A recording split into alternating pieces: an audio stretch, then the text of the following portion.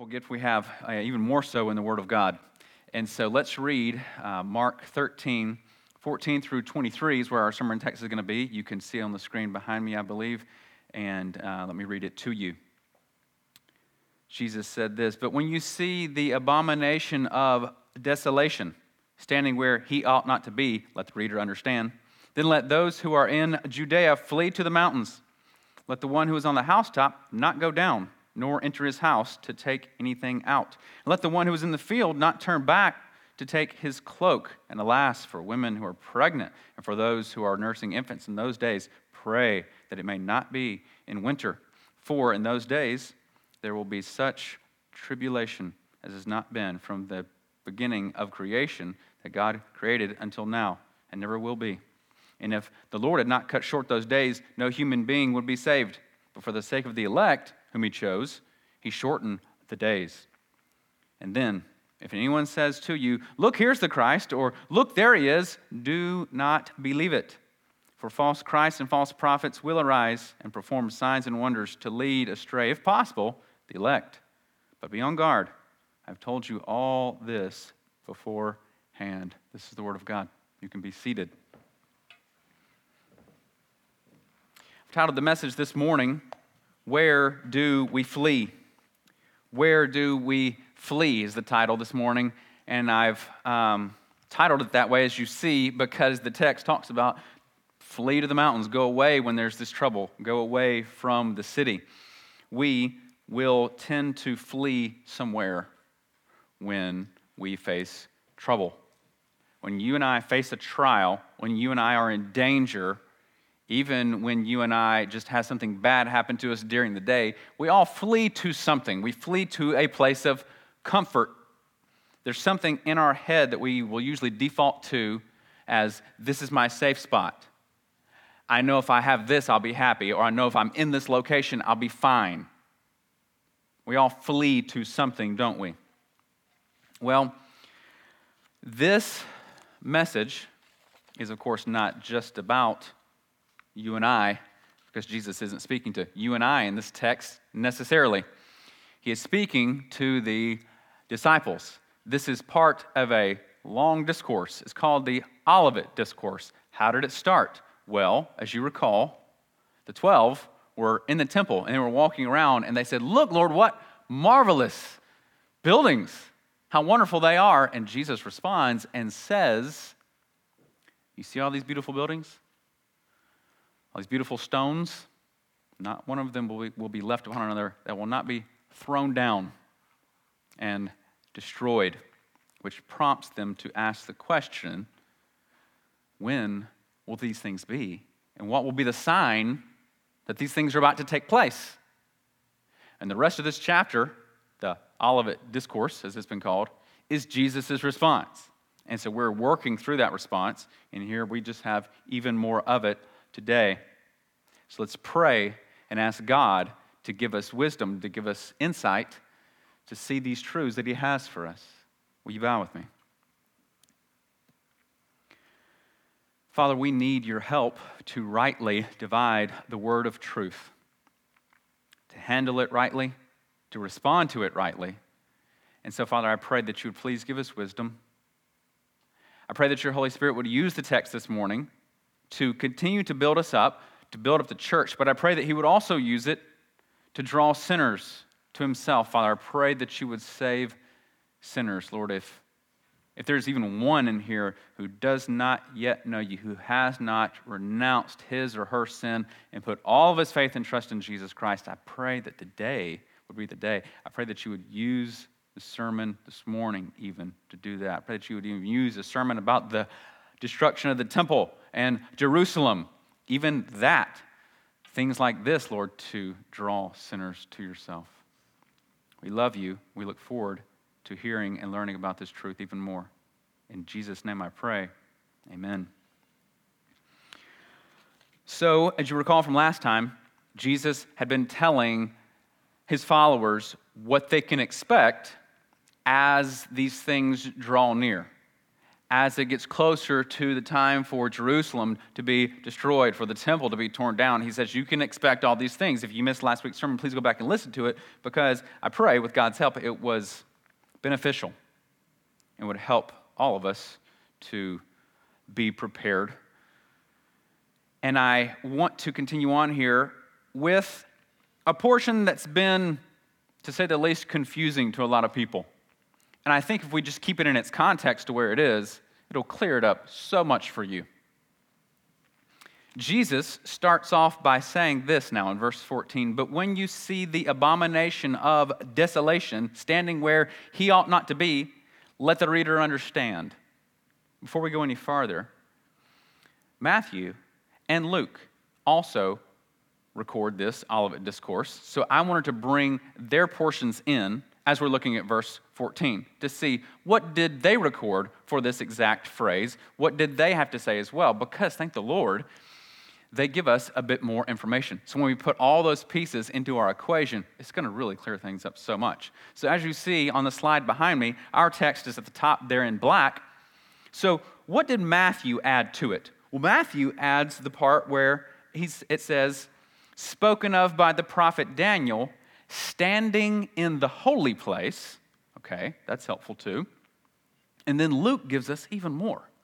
Luke says this, but when you see Jerusalem surrounded by armies, then know that its desolation has come near. Okay, same word there, desolation. All three of the texts actually use that word. Matthew tells us, Daniel also spoke about this, and it has to do with someone standing in the holy place. And then, thankfully, Luke also tells us, and this has to do with armies surrounding it, and it being desolate. All right, so let's go to Daniel then. Since Jesus references Daniel, let's go to Daniel and see, can he shed some more light on this? Because what is this abomination of desolation? I'm telling you right now, I know you've heard a lot of different sermons that tell you probably a lot of different things about what this is. And again, I'm trying to teach you how to let the text speak for itself within its own context, within an even broader context of entire books, instead of taking a prepackaged end times view that someone has told you, this is the way, and then you forcing it onto it and trying to make it fit. Let's just let the text talk. Let's just let the text speak without bringing all these presuppositions. Oh, well, I know the abomination of desolation is obviously this because this pastor told me it's about the Antichrist 2,000 years from now. Perhaps, who knows? Is it? Why don't we just read the Bible and see? So that's all I'm trying to get us to do. All right, so if we go to Daniel, Jesus said, he talks about it, spoken of by the prophet Daniel. Let's see what he has to say. Daniel 9 is where we're going to be. Daniel 9, verses 25 through 27 is where this comes up. What's the context here? Daniel, where is he? Babylon. Why is he there?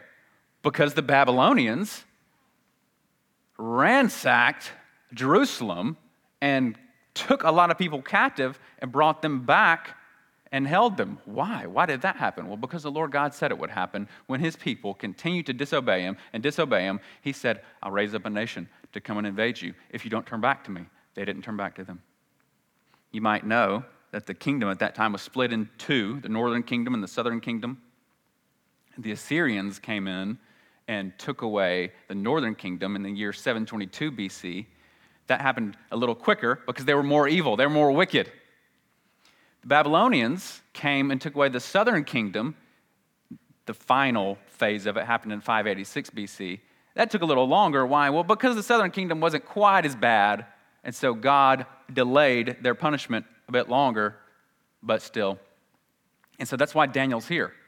And so when he's here in Babylon, at this point, Jerusalem's still destroyed. Solomon's temple is still destroyed. So that's where he is. And he receives this vision, this truth from an angel. The angel Gabriel actually gives it to him. And so let's see what he says. Verse 25, know therefore and understand that from the going out of the word to restore and build Jerusalem, to the coming of an anointed one, a prince, there shall be 7 weeks. Then for 62 weeks it shall be built again, with squares and moat, but in a troubled time. And after the 62 weeks, an anointed one shall be cut off and have nothing. And the people of the prince who is to come shall destroy the city and the sanctuary. Its end shall come with a flood, and to the end there shall be war. Desolations are decreed. There's our word. And he shall make a strong covenant with many for 1 week, and for half a week he shall put an end to sacrifice and offering. And on the wing of abominations shall come one who makes desolate, until the decreed end is poured out on the desolator. All right, so there's our words: abomination, desolate, desolations. So when Jesus says, spoken of by the prophet Daniel, this is what he's referring to. Now, we don't have time to discuss all the weeks and what they stand for, plus it is a very debated topic and a very involved topic. So let's look at what's clear. What is clear from Daniel then? Well, it is clear from Daniel, what we just saw, that the holy city and its sanctuary, the temple, are going to be rebuilt, but also that they're going to be destroyed. As you saw there from Daniel, it said, and the people of the prince who is to come shall destroy the city and the sanctuary. The city, Jerusalem, sanctuary, the temple. So that's clear from this text. So it's going to be the holy city and its sanctuary is going to be destroyed. And then the second point that we can learn from this, on the wing of these abominations, what abominations? Well, the destruction of the city and the temple, comes one who makes desolate, it says. I think we make this prophecy from Daniel way more complicated than it has to be, first of all. If we put Jesus' words together, what he said from Mark, Matthew, and John, what we already saw, Luke rather, and put all those together with what we see from Daniel, I think the abomination of desolation is simply understood as the destruction of the holy city and the holy temple. Why do I think that? Well, it's an abomination to enter into the temple, first of all, even in an unworthy manner. You know, the Levites, the priests, they were the only ones who could even enter into it. You know that, right? Into the holy place. You got a holy place here, and then the most holy place. Even just to enter into the holy place, you know this, you've got to be a Levite. You had to be wearing certain garments. You had to even wash your hands a certain way before even going in. And that's if you did all those things, and if you were a Levite. So to even go in the place as pagan Gentiles just waltzing in there for the purpose not of worship, but for the purpose of destruction, standing even in the holy place and destroying and dismantling the holy artifacts in there, that's an abomination. A huge abomination. An abomination that led to the temple being desolate. That was the abomination that causes desolation, the destruction of the holy place by pagan Gentiles. I really believe that because, first of all, in our text, let's pull our text back up in Mark 13:14.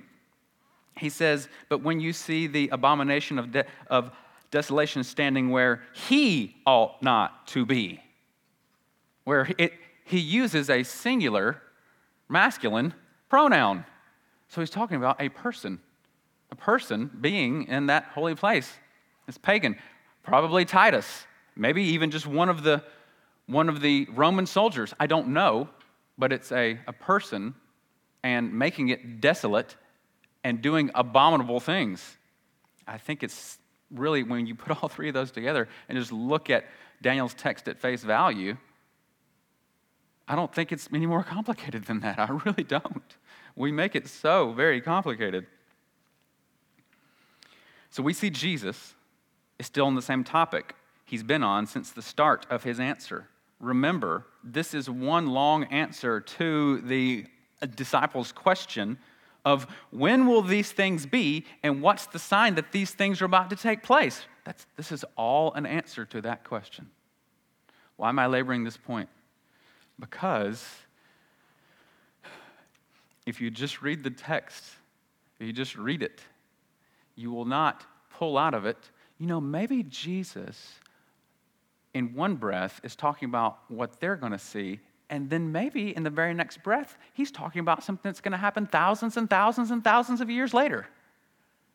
Why would you think that unless you already had that thought put in your head? It's a presupposition that you bring to the text. If you just read the text, like if I just gave this to a child who knew nothing about all these end times views and said, read this, who's Jesus talking to? Well, he's talking to the disciples. And when he says, you'll see this and you should watch out for this, who do you think he's talking to? The disciples. Okay. And when he says, these things are going to take place and you're going to see them, and when they take place, you should go to this place, who's he talking about? Who's he talking to? Well, the disciples. Exactly. Some of you may not have been in camps where you've been told anything different from what I'm telling you, and you're thinking, he keeps talking about this. It's because you're going to hear things, and I'm just saying, how about we just let the Bible speak? And I'm telling you, maybe you believe this means something else because someone told you it means something else. And I just want my people at Christ Fellowship, people under my care, my flock. I want my people in my flock to take the Bible for themselves and feed themselves. That's all I'm trying to make, is people who actually wrestle with the text and let it speak. And it speaks boldly and loud and solid and true. And let's let it do that. Let's just let it ring true and loud. So Jesus is just continuing to answer their same question. The question that was prompted after Jesus told them that this temple that they were admiring was going to be destroyed. Now the rest of the section, the rest of verse 14 all the way through 23, they have to do with Jesus preparing them for that time. Jesus prepares them for this time that's coming. Jesus tells them exactly what they need to do and also what they do not need to do. He's going to say, do this, but don't do this. So let's get into that. The rest of verse 14 through verse 16. Let's look at that. The rest of verse 14 all the way through verse 16. Then let those who are in Judea flee to the mountains. Let the one who was on the housetop not go down, nor enter his house to take anything out. And let the one who's in the field not turn back to take his cloak. Natural human instinct is to run where you feel the safest. It is. Run to where you feel the safest. If something bad happens to you in your mind, maybe you run somewhere and that makes you feel safe. Like, for example, if your boss says, hey, I'd like you to come into the office. Yes, sir, here I am. And he says, you're fired. You might freak out if you don't have very much money in your bank account. But if you still had $100,000 in your bank account, and he says, you're fired, immediately you try to then handle that shock, and so you then go to things that are going to help you handle that shock. You know what your mind would probably go to? No problem. I got $100,000. I got a cushion until I find another job. Some of you, boss says, you're fired. Your place of help is, well, thank the Lord, I've got a rich mommy and daddy, and surely they'll let me borrow some money or something. We all sort of go to somewhere in our minds when we get some bad news. Even you and I, if we get news from a doctor, I need you to sit down. Listen, your test came back. You got about 2 weeks. You know what I would go to in my head? Well, first of all, I would be scared for my family, of course. But you know what I would go to in my head? But my sins are forgiven, and I'm going to be with Jesus in like 2 weeks. That's what I would go to. See, that helps me when I hear all this horrible news. I flee. We all flee somewhere when we get horrible news. A safe place. Somewhere that helps us cope. natural human instinct is to run where you feel the safest. And that day, at that time, a fortified city was the safest place to be when an invading army was coming upon you. A fortified city was your safe place. There's an army coming. Okay, how am I going to get through this shock in my brain? We have a fortified city. That massively thick and incredibly high wall provided security for almost anything an army could launch against you. Also, the city would have been supplied with resources, food, water, weapons, shelter. But what does Jesus say to them? What does Jesus say to them? We've got to understand that Jesus' command here would have been so very contrary to their natural instinct when hearing and seeing an invading army. They would have defaulted to, let's go into the city. Jerusalem has these massive walls. It is fortified. Herod really beefed it up. When Herod started restoring the temple, making it even better, he beefed it up big time. And what's Jesus say? When you hear of all these things happening, flee to the mountains. Let no one who's on the housetop go down or enter his house or take anything out. Let one who is in the field not even go back into the city to get his coat. He says, don't go into the city. Go away from the city. Flee into the mountains. Their brains would have been screaming at them to do the most logical thing in order to save their own lives. Run to safety. That's where their brains would have defaulted to. Instead, Jesus is forcing them. Listen to this. Listen closely. Jesus is forcing them to trust his word and not their own understanding. It seems like we've got a proverb burned in our brain that says the same thing. Trust in the Lord with all your heart and do not lean on your own understanding. I know that's not a first time for any of you in here to hear that one. Jesus is just putting this into practice for them. Do what I'm telling you to do, not what your natural instinct is going to tell you to do. Just like the early Christians facing a horrible calamity, listen, you and I have to do the same thing, even in our much smaller sufferings. It's not very likely that some nation is going to invade us. I know, some of you are thinking right now, it's more likely than it was a few years ago. Okay, yes, I get that. But you know what? Even in our smaller sufferings that we go through day to day, we have to obey Jesus and go against our fleshly instinct to preserve self. Whether that be preserving life, whether that be preserving job, or even preserving your own pride and ego when it comes to standing up for Jesus in the workplace or at school, the Word of God is the lamp to our feet and the light to our path. Our initial fleshly instinct is almost always contrary to what God actually wants for us. Your initial fleshly instinct is almost always contrary to what God actually wants for you. These early Christians would have to run away from the fortified city. They would want so badly to go in because for them that meant safety, security, hope. And Jesus is saying, I need you to hope in my words instead. I need you to obey what I'm telling you instead of what you're so badly going to think is the right way. Do what I'm telling you instead. That's your hope. Let's look now at verses 17 through 20. And alas, for women who are pregnant and for those who are nursing infants in those days, pray that it may not happen in winter. For in those days there will be such tribulation as has not been from the beginning of the creation that God created until now and never will be. And if the Lord had not cut short the days, no human being would be saved. For the sake of the elect whom he chose, he shortened the days.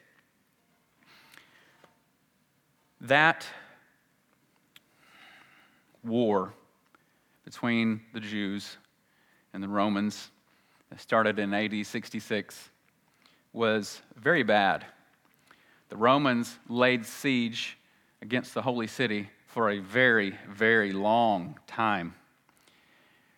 So long that the people inside that fortified and very well supplied city ended up dying from starvation. Many, many of them died from starvation. That's how long the Romans laid siege against the holy city. I don't have time to read everything of Josephus that I found. He was the Jewish historian that recorded a lot of what happened during this time when the Romans destroyed the holy city, the temple. But I did find this that I can pull out to make it for time reasons. He's talking about when the Romans went into the city finally, after so many of them were just starved to death, that they could go in and there would be very little opposition. With their swords drawn, they slew those whom they overtook without mercy and set fire to the houses where the Jews were fled and burnt every soul in them and laid waste a great many of the rest. They found in them entire families of dead men and the upper rooms full of dead corpses, that is, of such that had died by the famine. But they ran everyone through whom they did meet with, and obstructed the very lanes with their bodies. That means like the lanes in the street. Just piled their bodies up in the street. And made the whole city run down with blood to such a degree, indeed, that the fire of many of the houses were quenched with these men's blood.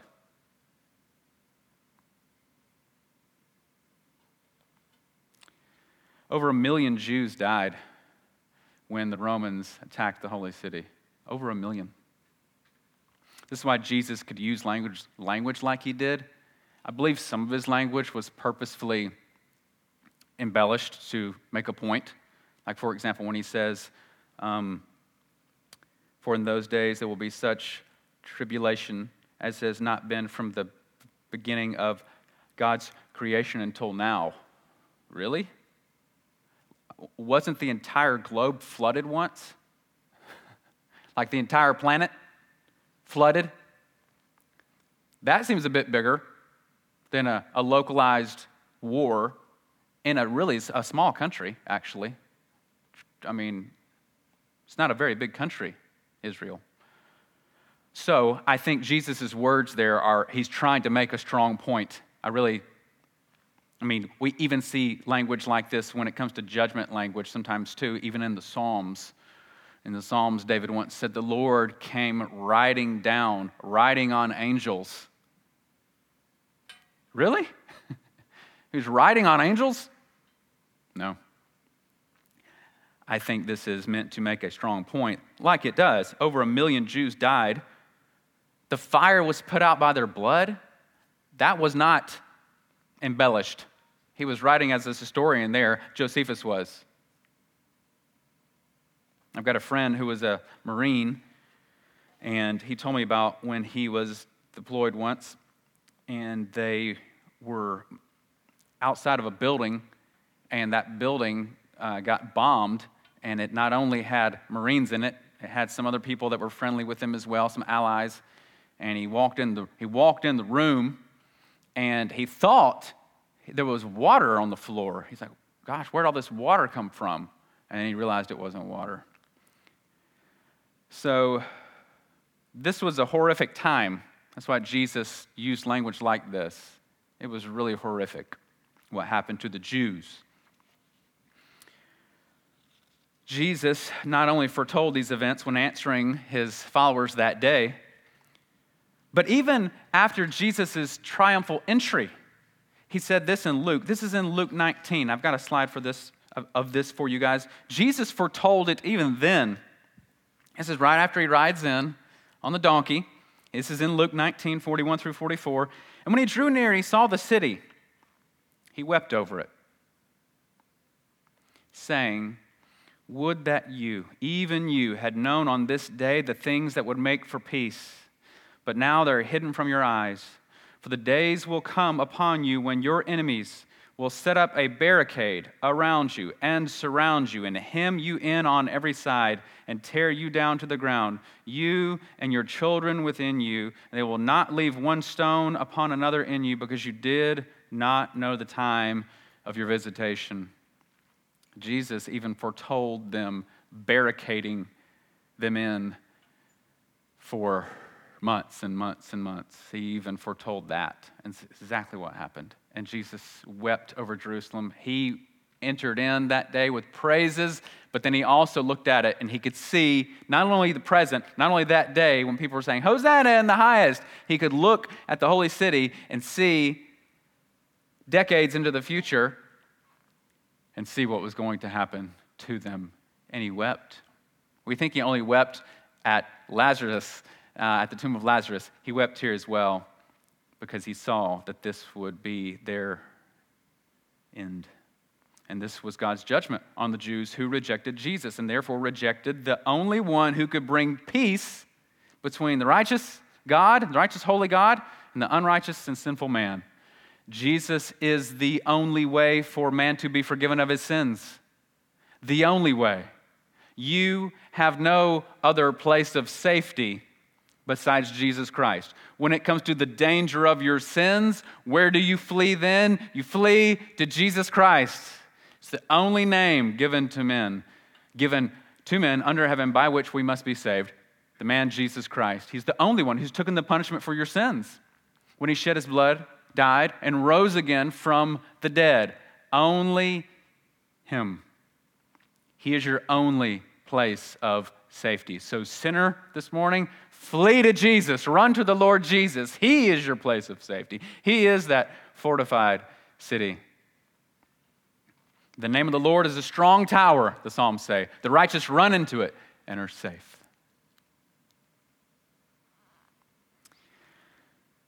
Those were days of horror, though, and judgment, to be sure, but Jesus made sure that his people, he made sure that they would know where to flee and where to flee to avoid that danger. But they had to listen to his word and believe it, didn't they? They had to listen to Jesus' word that day and believe it in order to not fall into that. He said, do not run into the city. It will be destroyed. Its judgment is sure. Let's now look at verses 21 through 23.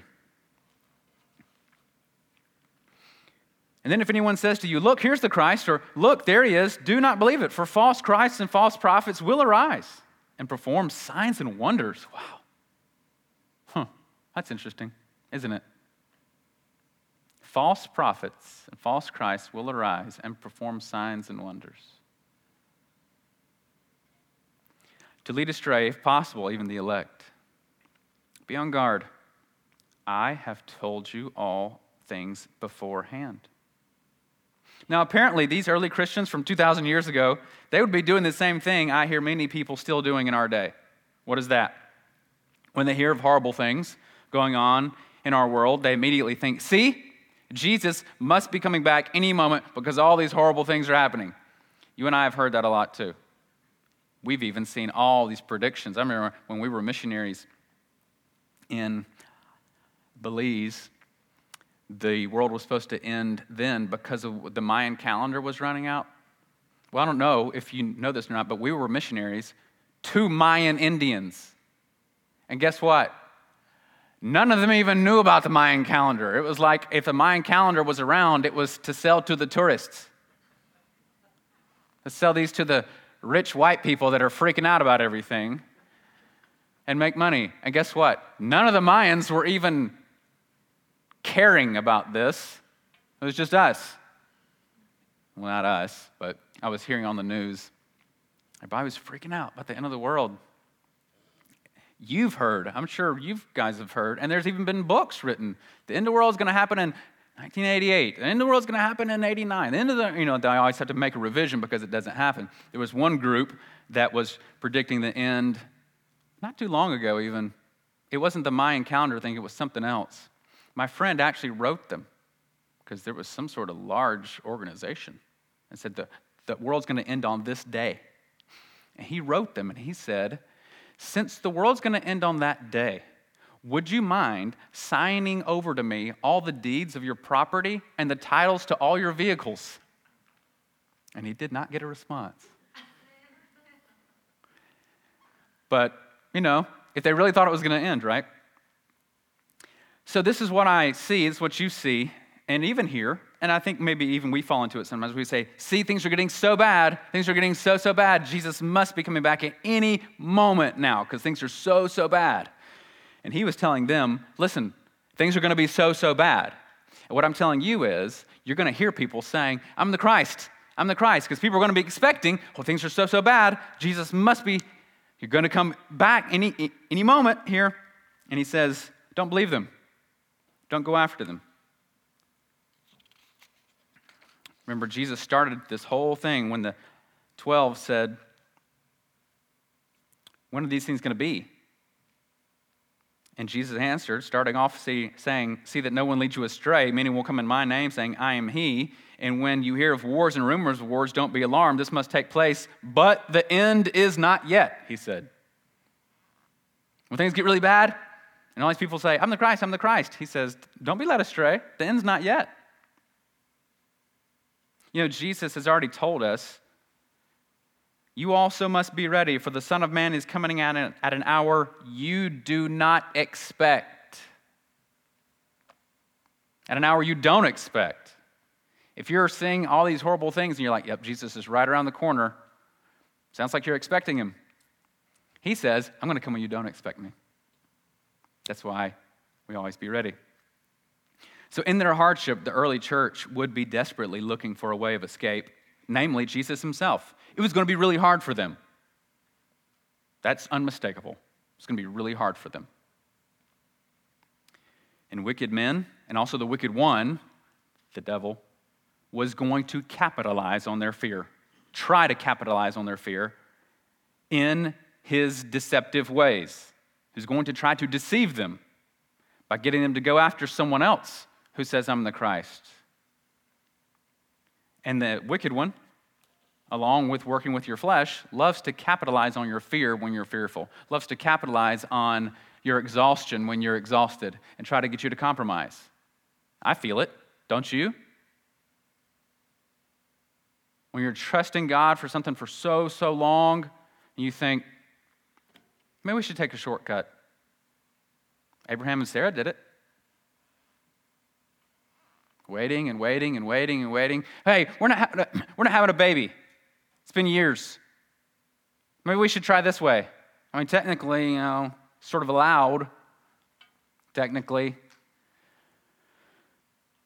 And so, we tend to want to compromise, get out of our discomfort quickly, don't we? And Jesus knew that was going to happen.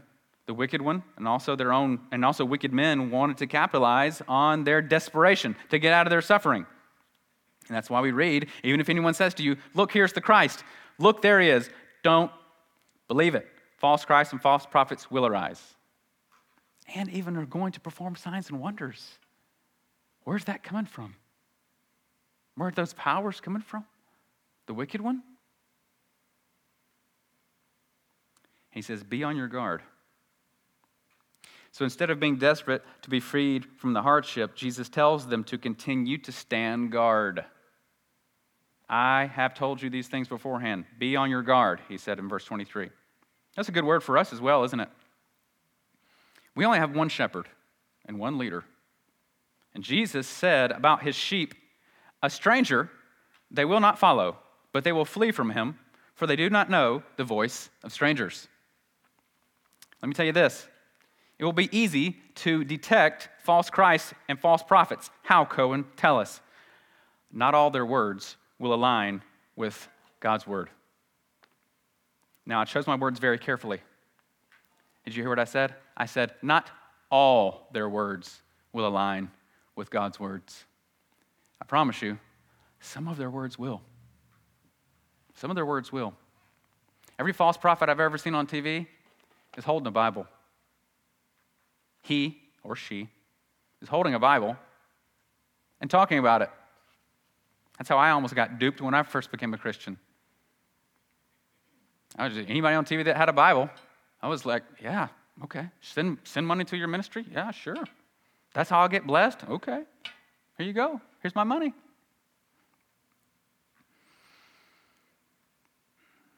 And so not all their words will line up with God's word. Some of them will, because that's how the devil works. But a half-truth is a whole lie. Notice how Jesus tells them to be on their guard. Be on your guard. I have told you all these things beforehand. Be on your guard. I have told you all these things beforehand. Jesus goes back to his word as the authoritative voice. I have told you all these things beforehand.